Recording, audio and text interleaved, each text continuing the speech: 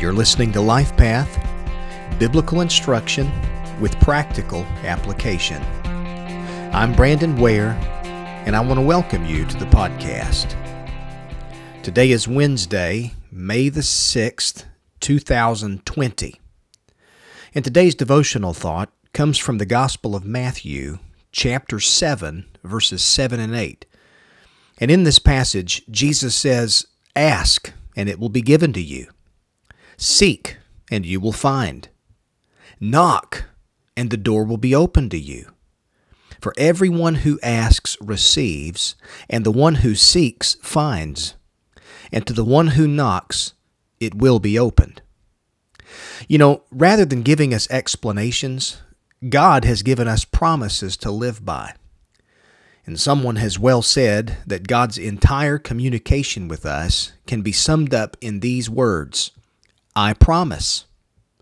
And how we relate to God and are conformed to Christ's image is largely determined by what we do with His promises.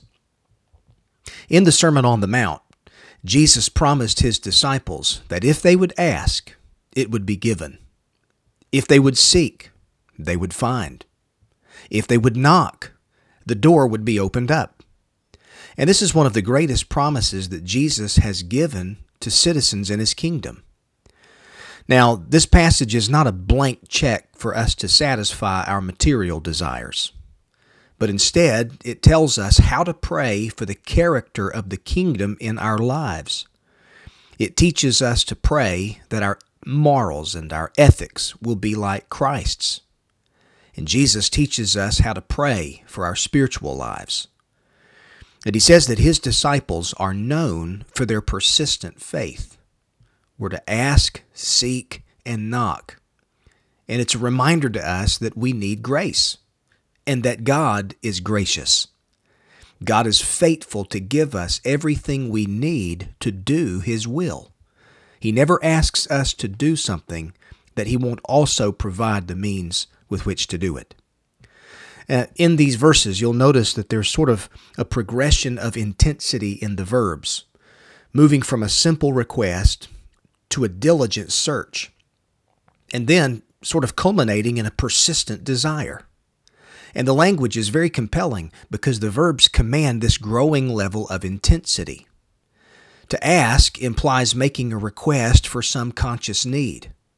It also suggests humility in making a request. It was a word that was commonly used of a soldier who asked something from his superior. The next step, seek, involves asking, but also includes action. And the idea is not merely to express your need, but to get up and look around for help, involving effort on the person's part. And then the word knock includes asking, and it includes seeking, but there's also an added component of perseverance, like someone pounding on a closed door. And these three verbs are all in the present tense, which suggests this idea of continuation in action. And that means Jesus is saying to His disciples, keep on asking, keep on seeking, keep on knocking. And He's driving home this point. As believers, we must be persistent in our prayer life and in our faith. We don't give up when the going gets tough. We don't take an off-ramp when the road gets steep. We don't retreat when the enemy rears his ugly head. And when the ground beneath us begins to shake, those who are believers demonstrate persistent faith in our Lord.